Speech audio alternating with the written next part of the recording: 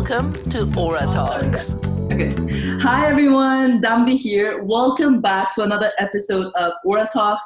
We are at episode 4.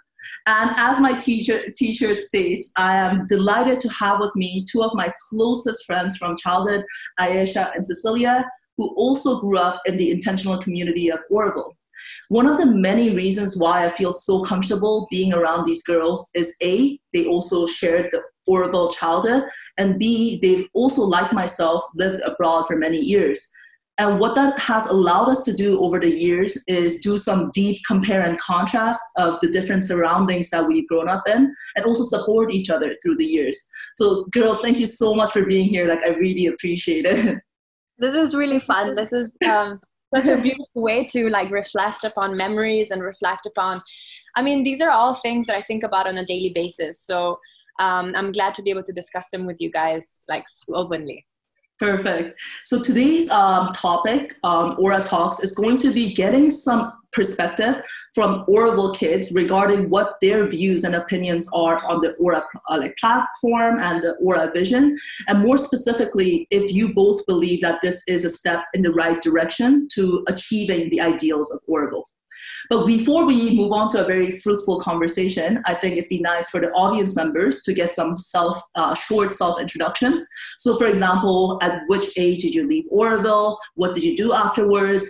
And currently, what is the main focus and driving force in your life?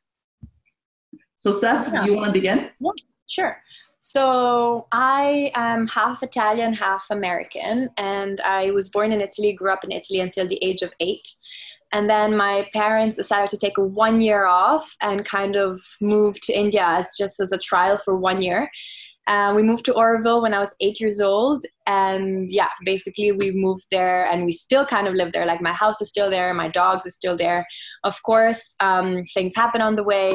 So my parents ended up breaking up. My mom moved back to Italy. My dad moved back to Italy. So I went to university. So it's a lot different to how my childhood was. But after 8 years old, I moved to Oroville. I lived there. I met Dambi. She was actually one of the first persons I met. Indeed. We lived in the same community called Felicity, which is just, when I tell people the story, they're like, it's called Felicity? I'm like, yeah, I swear. Some of the best memories I have. And I moved out of Oroville when I was 16. I went to boarding school in central northern India in Pune. UWC, which was another great experience. And then I moved to London. And so I think at the age of 16 is when I started really realizing what Oroville was. Before that, the whole time I lived in Oroville, it was completely normal. Everything was, I never questioned things. It was my reality. And when I moved away, people started asking me questions. That's when I started having to answer them. And I realized that it was really hard to answer things because I never really reflected upon my reality. And I never really realized how different it was to so many other people. Even though, of course, we all, in the summer, I went to Italy, we all had traveled a lot. It wasn't like we were always in Oroville, but still it was, until you go to school in a place, I think that's just your reality. So so that's when I started questioning it. And I'm sure we have a lot of time to talk about that. But Ayesha, I want to hear your story. Sure. So I'm half Indian, half German. I was born in Germany, and my mother moved to Oroville when I was 3 months old. And so I really grew up in Oroville. I lived in a community called Pichandikulam, which is a very forested area in Oroville. So I was very fortunate to grow up literally feeling I was growing up in the jungle. And so I was running around barefoot. And I think that was just a very beautiful way to have a childhood. I met Danbi and Cecilia later on. I think Cecilia started in the 4th grade, Danbi joined in the 3rd grade. And we've just been so close throughout all the years. And these friendships mean so much to me. Since Oroville, I have gone to boarding school in the US. I lived in Mumbai for a little while because I was a child artist and I wanted to see if I was still interested in acting. So I lived there for a couple of years. That was a very unique experience for me because it was so different from Oroville, yet it was still in India, obviously. So that was a great eye-opening experience for me. And then I went to college in New York City, and I actually just graduated. And I'm still kind of figuring out what I want to do. And I'm hoping to go back to Oroville very soon. Wow, you guys, thank you for that wonderful self-introduction. It's funny, I got on a short call with my mom today. We got on daily calls. It's Corona times. There's no excuse like, oh, I'm busy, Mom. No, there's none of that. So we have our daily calls. And my mom asked, what's your plan for the day? And I said, I'm getting on a call with Sess and Aisha, which I'm very excited about.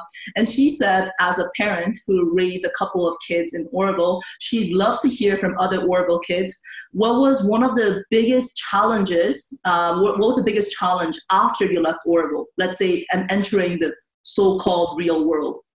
Oh, I have a lot to say on this one. Do you want to take this one first then? There's a few things that come up, but one of the most beautiful things about Oroville is the fact that you can trust everyone so openly in the community. And I love that about Oroville, I can say hi to everybody, we can have random conversations with anybody. It's just very open. And when I moved out, that's the one thing that kind of I had to realize that you can't just trust everybody that openly. And it's obviously that's something that's rational. I know that, right? I've been taught that. But to actually have that, to recognize that from within, to really have that ingrained within you, because it's something that is very instinctive and natural that you want to open up and share and feel comfortable, and you trust everybody instinctively because that's the way you grew up. So that is one thing that I think I had to adjust my perceptions on. Yeah. Yeah, that makes a lot of sense, Aisha. I think one of the biggest, advantages for a kid to grow up in Oroville is it's such a trust. There's so much trust in the community, and we have so much freedom. And with freedom, of course, you have to have a lot of responsibilities. But I'm not exactly sure how responsible we were as kids in Oroville, but we could get away with that because it was just such a safe environment, right? Yeah, exactly. Parents didn't have to worry about where kids were because within the confinements of the community of Oroville, there was not that many dangers. Even just because, if you live in New York City, Aisha, you're familiar with that now. Would you really let your kids stroll around barefoot just around the city? Hell no. So, I can relate with that. How about you, Sess? So what are some of, honestly, I think the trust is such a big, big thing, especially now that I live in LA. I notice how people are always operating out of fear. So they fear, especially in America, I feel even more than Europe, this whole idea that you can sue anybody for anything. People are even scared. Sometimes I wonder if I faint on the street, people would be scared to even help me because they might be sued I might sue them or something. So trust is a huge one. I agree with you. And also, to be honest, for me, it was making friends. I'm a very social person, and I've never had troubles making friends or socializing, but I find it really difficult in today's world to make friends. And in LA especially, I don't know where to go. Either you meet people in your yoga classes or at work, but if you don't actively participate in groups, how are you supposed to make friends? And I'm not on the dating market, but I know a lot of my friends that have really big issues with dating. They don't know how to meet people. And so we rely on technology a lot. And for me, I don't know, that's always been something that I struggle with because I enjoy having real conversations with people, and I struggled with it a lot here to meet people. And then once you meet them, to actually talk about real thing, because you need to go through that whole phase of small talk and getting to know each other, which is, I really don't like it. It's nice to get to know people, but I really want to talk about real things. And sometimes my questions come out to be super intrusive and whoa, that's a deep conversation. I'm not ready to have that kind of energy with somebody when you just meet them. So I really, this is why I enjoy talking to you guys, because we're over all of that, and it's just something I miss. a lot. Wow, I can really relate, Seth, to what you're saying. Personally, I left Oroville when I was in my teens. So I went to high school, and when you're still in high school, as it was for you when you went to UWC, it's still easier to make friends because you're spending 24 hours, 7 days a week with these people. So it's so easy to foster beautiful relationships. But then at college, it gets a bit more trickier because it's not as niche as high schools. And like, it's very competitive in college. So I feel like people are not there to make friends, but to really succeed and really further themselves, like, you know, in terms of their careers. Yeah. And I completely agree with you on that regard, that it was all, for everyone on this chat, very difficult to transition into that. And I can also just relate to what you were saying about deep questions. Because the funny thing about Oroville is, even though there's so many people that we still don't talk to, we see their faces all the time, right? So even that exposure alone gives us courage to, if randomly we sit with them at La Terrace, we can ask very intimate questions, which of course is a beautiful thing, but also like in certain regards, I feel like we're too opinionated. But for sure, when I first came to Germany, and Germans are very known for being a bit more distant in the beginning and opening up later. And I would ask questions like, oh, how's your relationship with your father and mother? And they would take such offense, like, who are you to ask me this? And it was definitely a learning curve for me too. And like, I've learned a lot in that sense. I think I'm much more socially versatile than I used to be, and which is of course a pro, but I'm just so grateful that I can fall back to these relationships, to, like, you know, on our friendships, because it's so effortless. And that's definitely one of the beauties of having grown up in Oroville. So I want you guys dive a bit deeper into the topic of today, which is, of course, our perception of Oroville, and also how our relationship to the community has developed over time, right? So I'll start off by saying, sometimes I cannot believe I grew up in Oroville. It seems like such a distant reality, especially when you're surrounded by people who think that Oroville is a cult. Like, when I try to even remotely explain what Oroville is, oh, cult. And then that makes me feel so, not ashamed, but very misjudged. Like, I always feel like there's a lot of prejudice. So then I don't open up about that part of my life as much, unless there are, you know, people who are very, very like kind and open-minded. But it's definitely like not easy to share this part of our childhood or our life, right? But I would say that, funny enough, my relationship to the community has changed or developed over time drastically. Especially last year, I went to the community 5 times on 5 different occasions to really spread this idea, to really engage with the community. And I found myself asking questions that I've never asked before. I asked myself, what fundamental ideals was Oroville built on, apart from the basic statements of human unity and unity in diversity? Going beyond that, I need some more details. And B, I also asked myself, how did I get shaped by this type of cultural, social, and spiritual exposure, and how did that contribute to the person that I'm today? And most importantly, in relation to our conversation today, I found myself asking, for the very first time in my life, how can I, Dambi Kim, the person that I am today, contribute to Oroville as a community?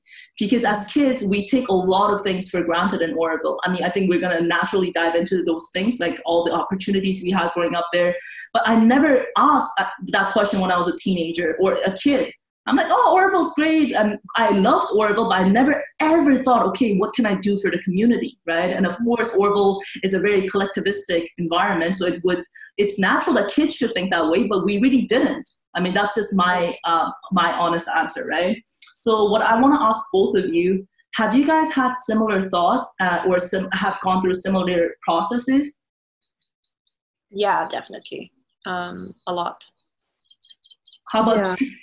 Yeah, no, absolutely. I feel like you covered a lot of different topics and like a lot of different points. So, but in terms of like questioning what I want to give back to Oroville, I think that's something that I will feel more strongly when I move back. Right now, because I'm so far, I haven't gone back to Oroville in like a year now. And usually I go back twice a year or whatever, but it's been an entire year, and I'm really looking forward to going back so that I can like reconnect and think about like ways to give back. But it is hard to do that when you're, you know, in another part of the world. For sure, just bypassing, so to speak. Yeah. No, I can definitely, sorry, the other part of your question was like, what are the fundamental ideals of Oroville, right? Yeah. Just questioning that more as an individual at a more mature state in your life. Yeah. I think that's, yes, definitely something that I've been thinking about, especially that's something that you can think about easily when you're away, because you're thinking about everything that you're missing, because you're not in direct contact with Oroville and everything that it stands for. And so you're kind of missing it. So like some of the things that I miss is like we talked about, like trust between people, like giving back to the community in whatever way, the sense of like individualized learning and like self-motivation that you're taught in the Oroville schools. Yeah. That's something that it just works differently. I've just been in college for 4 years, and yes, on one hand, that's a great skill that I learned, because I learned that like I need to want to learn, I need to want to push myself.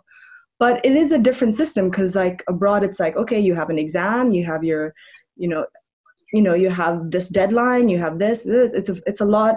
It's even though someone is not yelling at you and telling you can't do this, you still have that pressure, and that's very different from what I experienced in Oroville. Yeah, for sure. I mean, I guess what I was trying to ask earlier was, so we're a bit more, I don't know, I always find it so strange to call myself an adult. Forever a child, an inner child always lives on.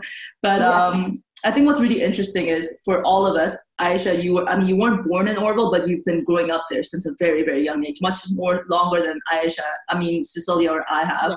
But for Cecilia and I, it was our parents' conscious decision to move to this community and to devote to its ideals and vision, right? So as children, we just followed suit, because that's what children do. Like, we trust our parents to take care of us, and they did they did a great job, and they made the right decision, in my opinion. But for me to go back as an adult, at the age of 25, and really live in the community, at least semi-part-time live in the community, I had to ask myself, as the person that I am today, would I come to Oroville and live there? Because it's different, like as a child, it wasn't really your choice. It was something that was somehow handed to you, a great gift that was handed to you. So I think for that reason alone, I found myself asking, okay, if I consciously choose to live in Oroville, I definitely have to find ways in which I could give back. So that was my process. And I'm really looking forward, Aisha, when you go back, now that you've concluded a big chapter in your life, to see what type of thought processes you'll have. And I think we'll definitely touch base, hopefully towards the end of this year, and you can tell me, and we can do a part to this episode. So that'll be interesting. Yeah. Guys, so I want to now move on to the potentials of the Aura platform. So I gave you both a little bit homework in terms of like learning about the Aura platform, just the basic mechanisms and how it would function. But for our audience members, I want to give a very short recap, more specifically in regards to the two major issues that the Aura platform is trying to address in the community. So the first one is ensuring an equal access to opportunities and free sharing. So having grown up there, we had access to a lot of things. If I wanted a yoga lesson, if I needed math tutoring, if I wanted some deep breathing exercises, or wanted to learn what Watsu was about, there was always someone there. And more so than that, that person, be it a he or she, was willing to give his or her time of day for free.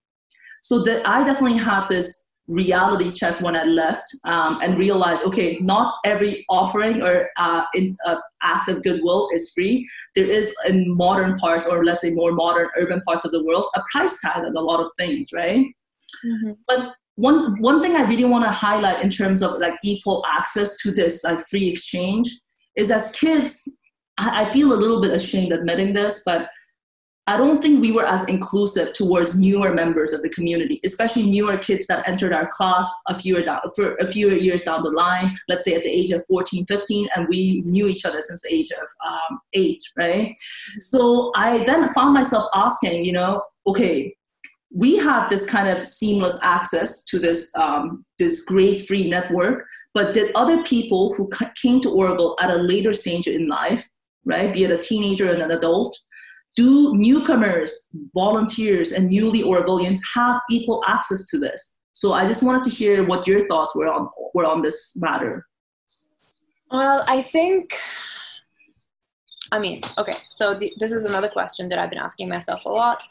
And I think the beauty of Oroville, and also the difficult part, is that everything is accessible to you if you're looking for it or if you ask for it. Yes. So it all has to start from you. So nobody's going to spoon feed you with anything. However, everything that you want is available. So there's always a give and take. And the longer you are in a community such as Oroville, the more people you know, the more things you know exist, the more places you know have possibilities. Like, for example, people that might just move to Oroville might just think there's one gym in New Creation, or I don't even know if that still exists, but there's a new gym that was built all the way in the Greenbelt, right? Yeah. So these are things you only know if you ask, or if you know because you live there. And that's kind of the beauty of Oroville in my experience, is because it's like a jungle, and the rest of the world, everything is catered to you. Everything is straightforward. Even though when you move to a new city, like, you still have to kind of shop around and ask people like, hey, like, do you suggest, where do you do yoga? Do you like it over there?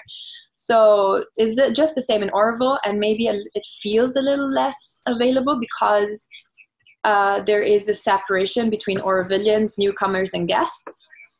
So you have a title or a name that separates you in different categories, and according to what category you are, per se, you have access to things either for free or for a little bit of money or for more money. So I think that's the main separation, which in a way, I understand how it could be exclusive, but in another way, how else are you going to regulate or keep a community safe and keep a community controlled? Yeah. So yes, I think that it could be more accessible for more people, but also I kind of like it that it is like a jungle that you navigate, and the more you ask, the more you talk, the more you socialize, the more you get to know, the more things you try. Yeah. It might be a little difficult because, like you said, Dambi, we tend to be, as Orovillians, we tend to be closed off because we are so tight-knit and we go through so many things together that when somebody new comes along, instead of embracing them and being like, welcome, we tend to be like a little bit like reserved and being like, well, you're not part of this group, which is a really horrible thing. And I remember feeling that kind of energy when in 8th grade, in 4th grade, when I was 8 years old. I felt it. Luckily, we were still really young, so it was really easy to integrate. But I wonder if people that move in when they're like 15, you know, how they can integrate. And you know, it's this competition between friends that have memories for so many years and memories that you just start making. And the only difference between Oroville and a city is that everything is smaller. So instead of having 20 new people in a school, you have one. Yeah. So everything is a smaller scale, which is not negative or positive. It just makes it a little more difficult. So yeah, so I think it functions, but it definitely could be improved. Yeah. Well, I agree with so much of what you said, Sess. I do agree that there is this beauty in Oroville that you need to have the initiative to go explore. So now things are good. I really like the point that you made about the world catering to you, especially when you live in the cities, right? Like, the whole consumer idea is that there's so many things that are going to cater to you and your needs. But in Oroville, you have to have that initiative. And the same goes for learning, right? Because I said that if I wanted to learn something, like, somebody was going to support me. But the initiative had to come from myself. So there was not that societal pressure to be like, Dambi, you need to learn an instrument. You need to learn how to swim. If it came from me, I am so grateful for the fact that those opportunities or that support for learning and exploration was there. But in regards to some of the points that you made regarding the integration of newer members, I think what's also beautiful about the Aura platform is not necessarily focusing only on integrating or introducing your members to the community, but more so also fostering more camaraderie or free exchange within the community of people who've been living there for decades or for a long time.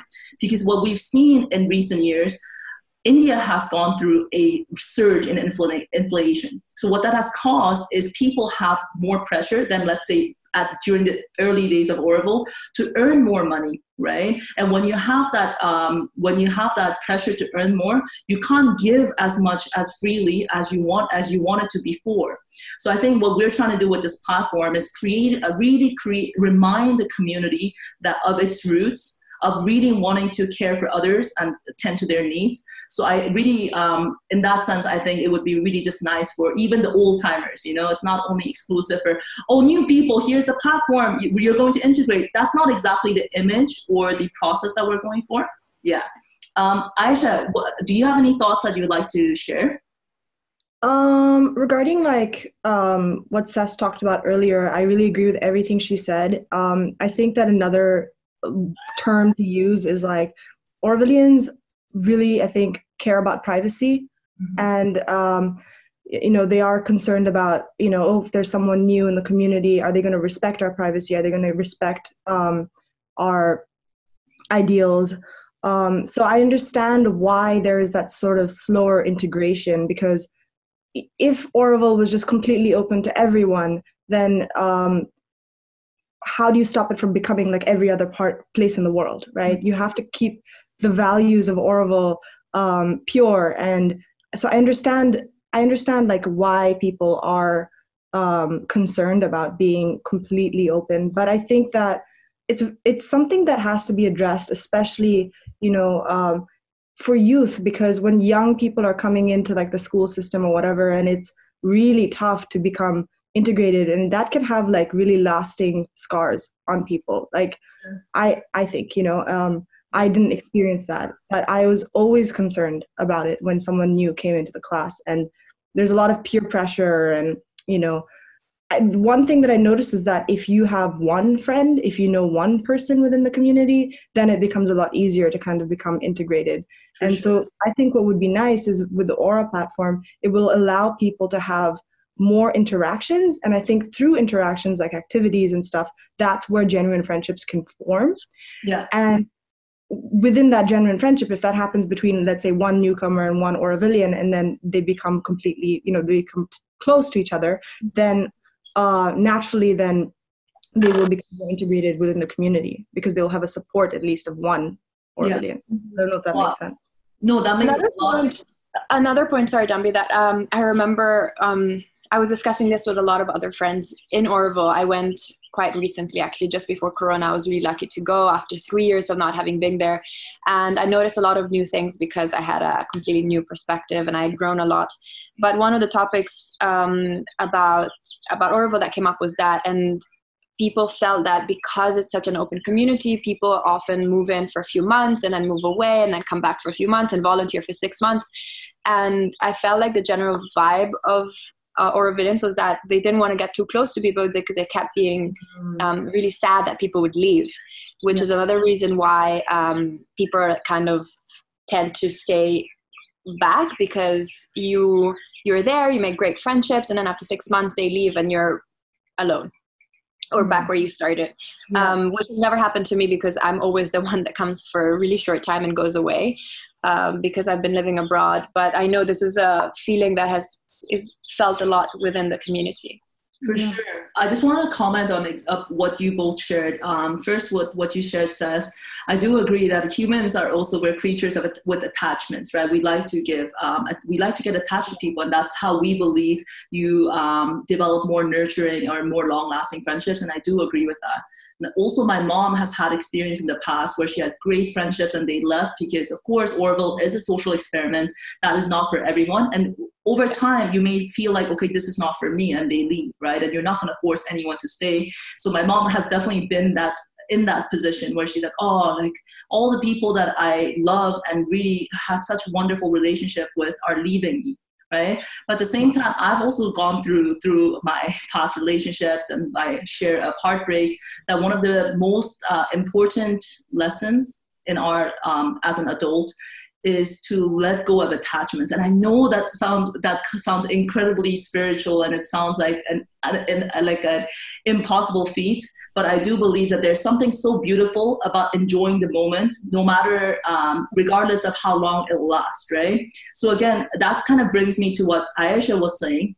about kind of fostering interactions. And what I really hope, even in the context of schools where you see more of the less integration and more, let's say, marginalization of the newer members, is that if you have a platform like this, let's say me as a 17-year-old put, I'll do a book club, because Seth mentioned in our last conversation that we don't have a book club in Oroville, and a newer member can just click on that and say, okay, I want to join the book club, without this intimidation of having to approach that person, right? And I think what's so beautiful about this platform is we're taking a virtual reality, we're using technology as a tool to facilitate and to help people to muster up, so to speak, their courage. But it's not a virtual reality that's hooking users back further into this rabbit hole, such as most social media platforms. Instagram, Facebook, as I've mentioned in our last Aura Talks episode, spend millions. They employ psychologists as well as UX, UI designers to make sure that users will stay on the platform, right? Because their main source of revenue is AdSense. So the more minutes that a user spends and clicks an ad, that's how they generate their revenue. So that's not exactly what we're going for here. We're still taking the tool of technology, because it is a tool, and helping people to interact with each other more. And like Ayesha said, by interacting more, you obviously it's a undeniable outcome that you become closer. So I really would like to make this distinction with the Aura platform. I really love what Andres said in our last episode. He said, it's not about making users spend as much time on the platform, but as little time on the platform, so that they can use the remaining time in real life with new people, with new peers, or with peers that you already know. So yeah. I want to now move on to the second issue that the Aura platform is trying to address, which is how I would call it is connect and inform. So Seth already mentioned that there is a constant influx of people coming in and out of Oroville, not only newcomers or volunteers, but also residents, because as I've already mentioned, Oroville is not the easiest place to live, even climate-wise, right? You definitely need to have certain endurance and stamina to survive the weather. For me personally, after living away for so long, when I go back during summertime, I'm like, whoa, how did I ever manage? Anyway, so you have this influx of outflow, inflow. So what I want to say with that is you constantly see new and unfamiliar faces, right? Yeah. But then I don't know, I don't think even me being the most social person, I feel like I am a social butterfly. I don't have the urge to really approach them and make friends with them. Because Oroville is my home. I have my homies here. I have the people that know me. Why would I make effort to reach out to more people? So I want to ask both of you if there could be this virtual platform, aka the Aura platform, on which you could see newer members of the community. And one thing that I want to make a note of is you would have different user types. So you would have an account, an individual account, a unit account, because we have so many different thriving businesses in Oroville. Mm-hmm. And then you have, let's say, a community account. So here I just want to make a little note to our audiences who may not be so familiar with the Oroville lingo community. It's kind of like a cluster of different homes, ranging from a few houses to, let's say, a couple dozen that are geographically together in one place. And these communities are actually gated. So you have an entrance, and a lot of these communities have its distinct flair and value systems. And then also the names are also quite funky. You have aspiration, courage, creativity, maduka. Honestly, it just goes on. So imagine you have on this platform these different user types, right? And what that would allow for is a short profile about these user types. And for me personally, I wish that I not only knew the location to certain places, but also wish I knew this historical background of how did this community start. For example, VCAS is a very strongly focused on sharing collective work. So I never knew that until I talked to an Oroville who's been living there since day one. So my point is, imagine a platform which could be, like Ayesha said in the previous conversation we had, a news and notes and an Oroville directory of some sort. So do you guys would you find that kind of feature useful and relevant? I think it's very, very useful, especially because, yes, when I go back to Oroville, I do want to meet up with my old friends from childhood. But first of all, not all my old friends are living there anymore because, we're all studying abroad or things like that. And so and even for people who are living there, like Sas said, people are going in and out, and it's nice to be able to meet more people and make that access easier. So I think it's gonna be very helpful. I think that even when you live in Oroville, you might not have the same access as everyone else or the same knowledge as everyone else to like what each of these communities offer. So I think it's really great. I think it's a great way for, people who live in different communities to interact and share, and yeah. Yeah. How about you, Sas?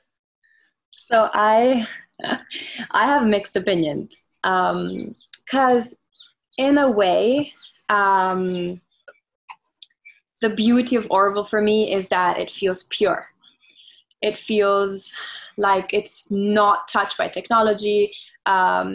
It's just raw and it's basic, which is kind of what I love about it. And it's rough, it's a rough place. You have to be strong to survive in it. You can't, the survival of the fittest, basically. And it's something I want to protect because it's my home and I've had to survive it. And I kind of feel like, well, that's the beauty of it. And I can remember when we were small, there were no road signs. And suddenly I remember they got implemented and introduced.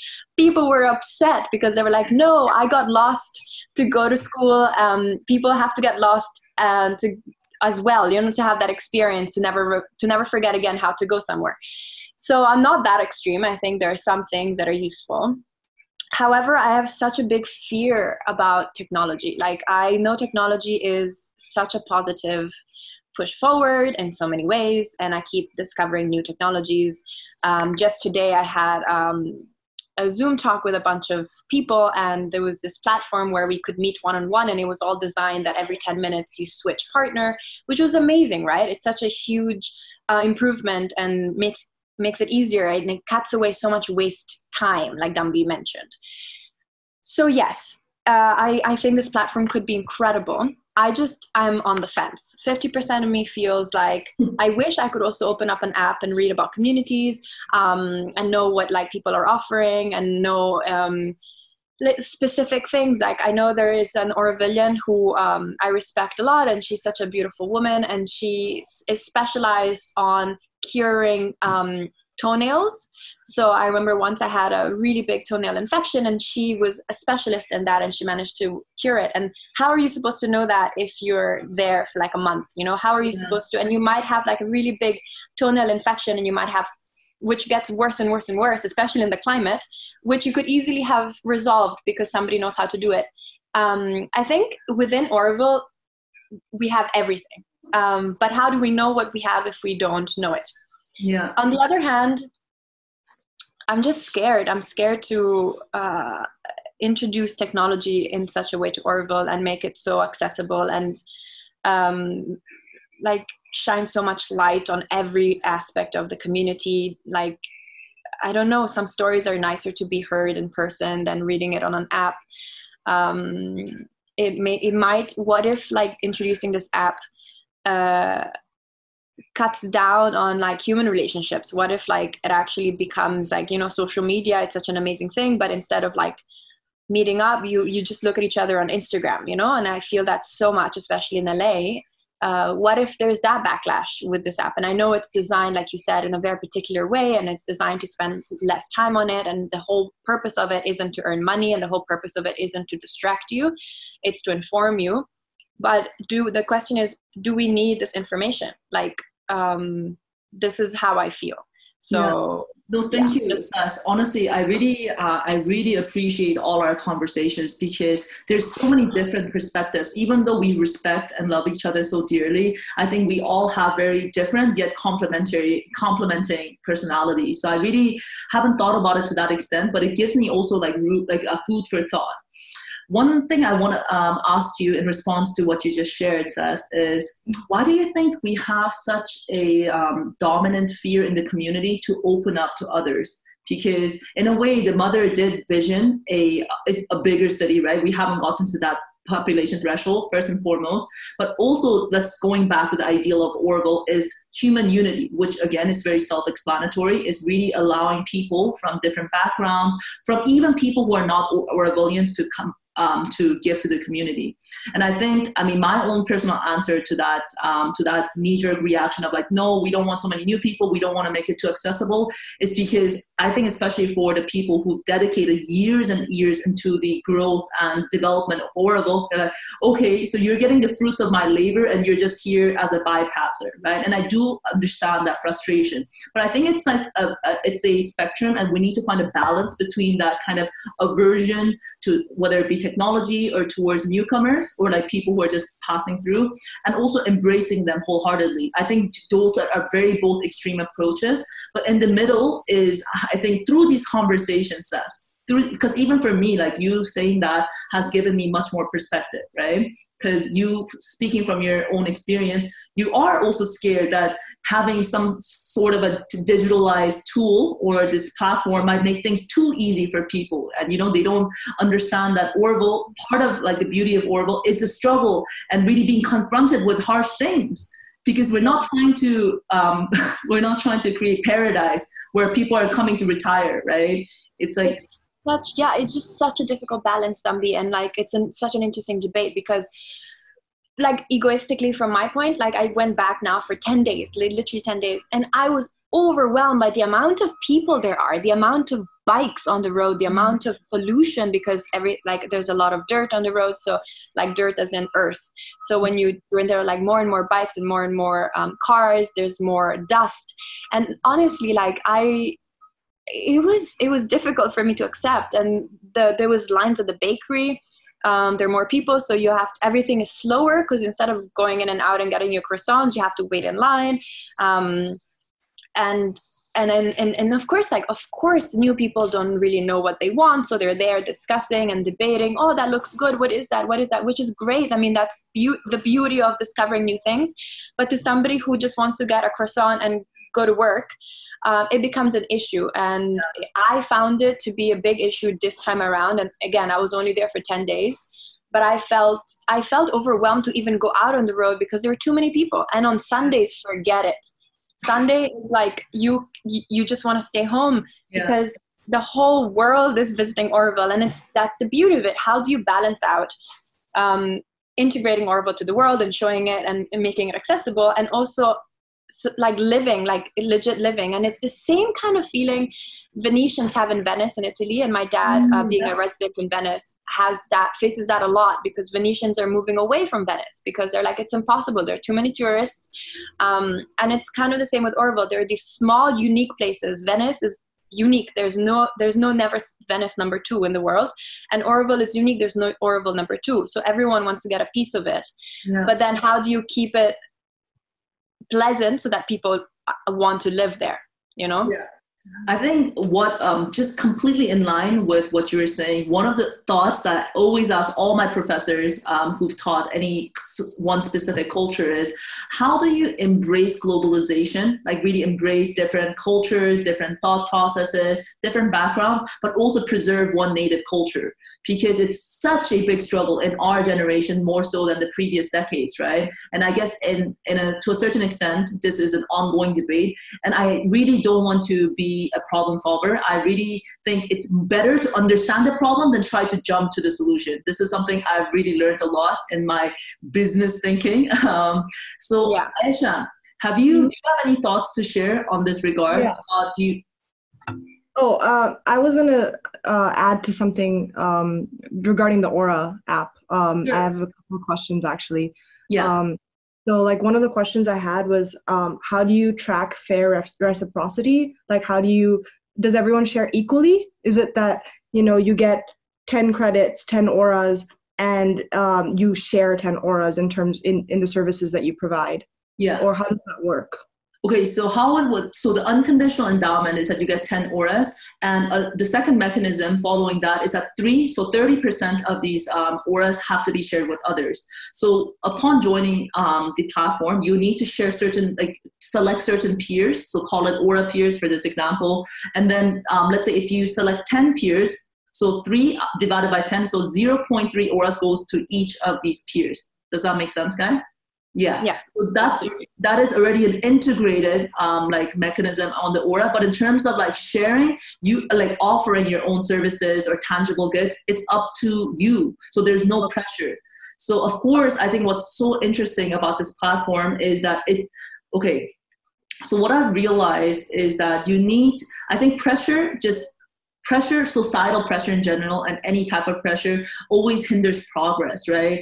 So I think what the success of this platform will be determined by how the pure intentions and how that intention turns into actual action. And I don't think this is something I can force people to do. No, I can of course share my ideas, share my vision, but I'm just hoping that through these conversations, even just having this conversation as AB kids and people hearing that, they might feel even more inspired. But I don't believe if we create a platform where you get 10, so now you need to offer 10, I think that might again take away, even though it might be the most effective way to actually getting launching this, or so to speak, rocketing this forward. But for now, we're hoping, we're relying on the good intentions and hopefully the willingness of people to turn that intention into action. I think Oracle is, fundamentally it's built on trust, and the platform is built on trust as well in that way. Exactly. So that works, I think. But then I had another question. How do people who are providing these services in exchange for auras, how do they provide for their most basic needs? Is it from maintenance, Oracle maintenance? Okay, that's something I love these questions because it's something that we got so often, especially during the first phase. So what I want to highlight with the Aura platform, it's a complementary currency. So it's not a complete replacement of fiat currency, in this case, Indian rupees, and also the maintenance structure is really complementing because basic needs are very relative. I mean, of course, you have these fundamental survival needs, be it water, housing, etc., etc.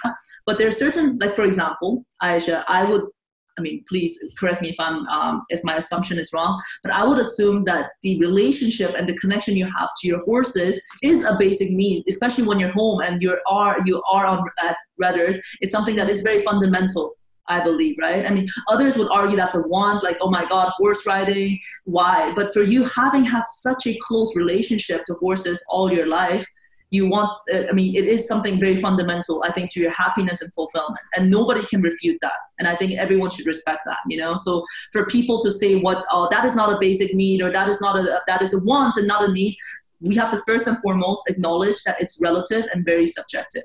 So what I'm trying to say is, yes, we're not tackling survival needs, but we're tackling certain basic needs that may be very uniquely tied to the user. Right? So maybe this is going to cause some confusion to people because they do have this understanding of basic being like food and water and like clean air. But I see basic much broader than that. For me, this is really neatly tied to my next talking point, which is living a simple and basic life.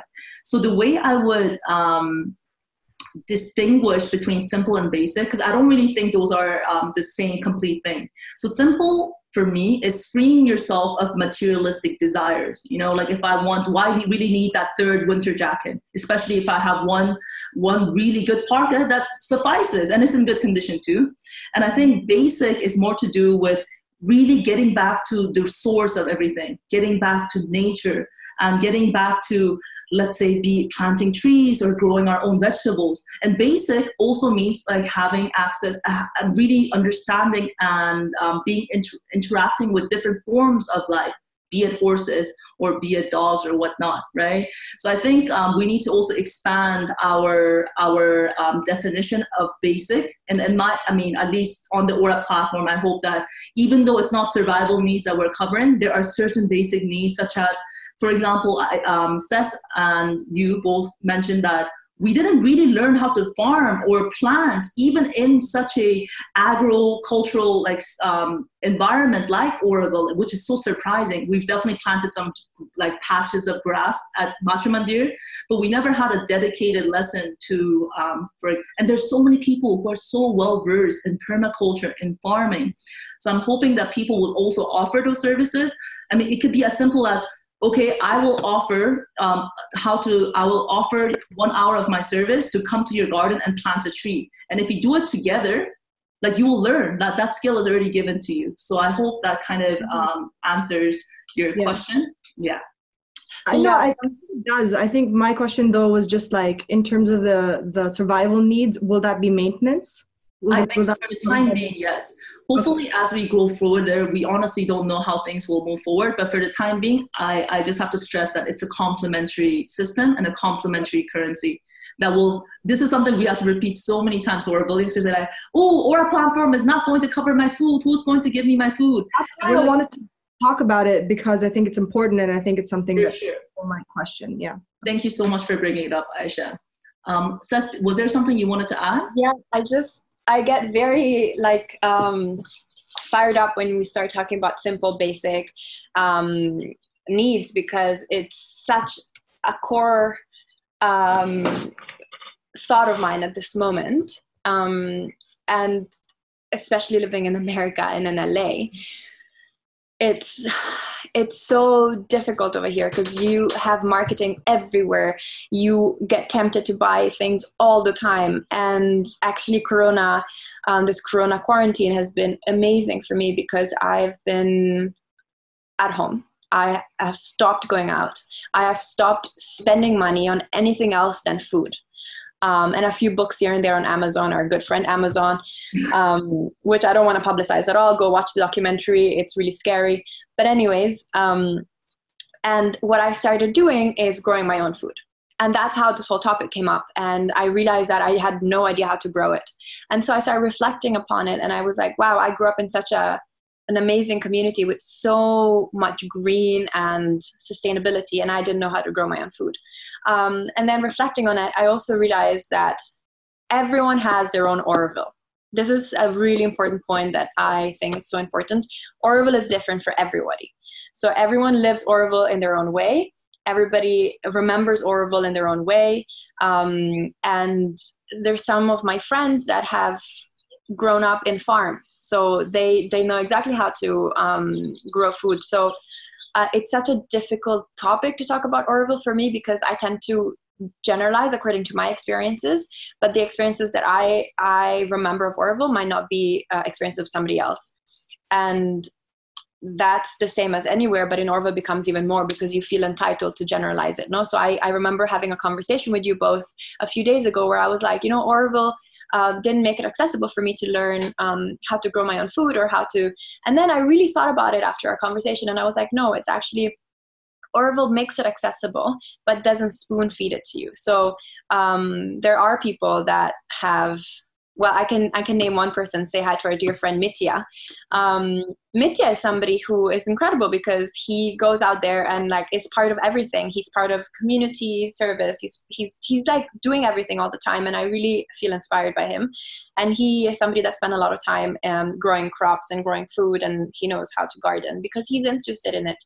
And yeah, so I just wanted to point out that everyone has their own Oroville, and everything that I say today is my Oroville, and the way I remember, the way I live it, the way I miss it. And what Aisha says is her Oroville, her experience, and it's a really important thing. And my opinions on the Ora platform, I'm saying it from a perspective of living in LA, going to Oroville very few times a year. So these are my current thoughts of today. Yeah. And I think it's important to remember that the only constant is change. So everything changes all the time. And we need to, that's why we need to remain open for everything, because your thoughts of today might be different to your thoughts of tomorrow.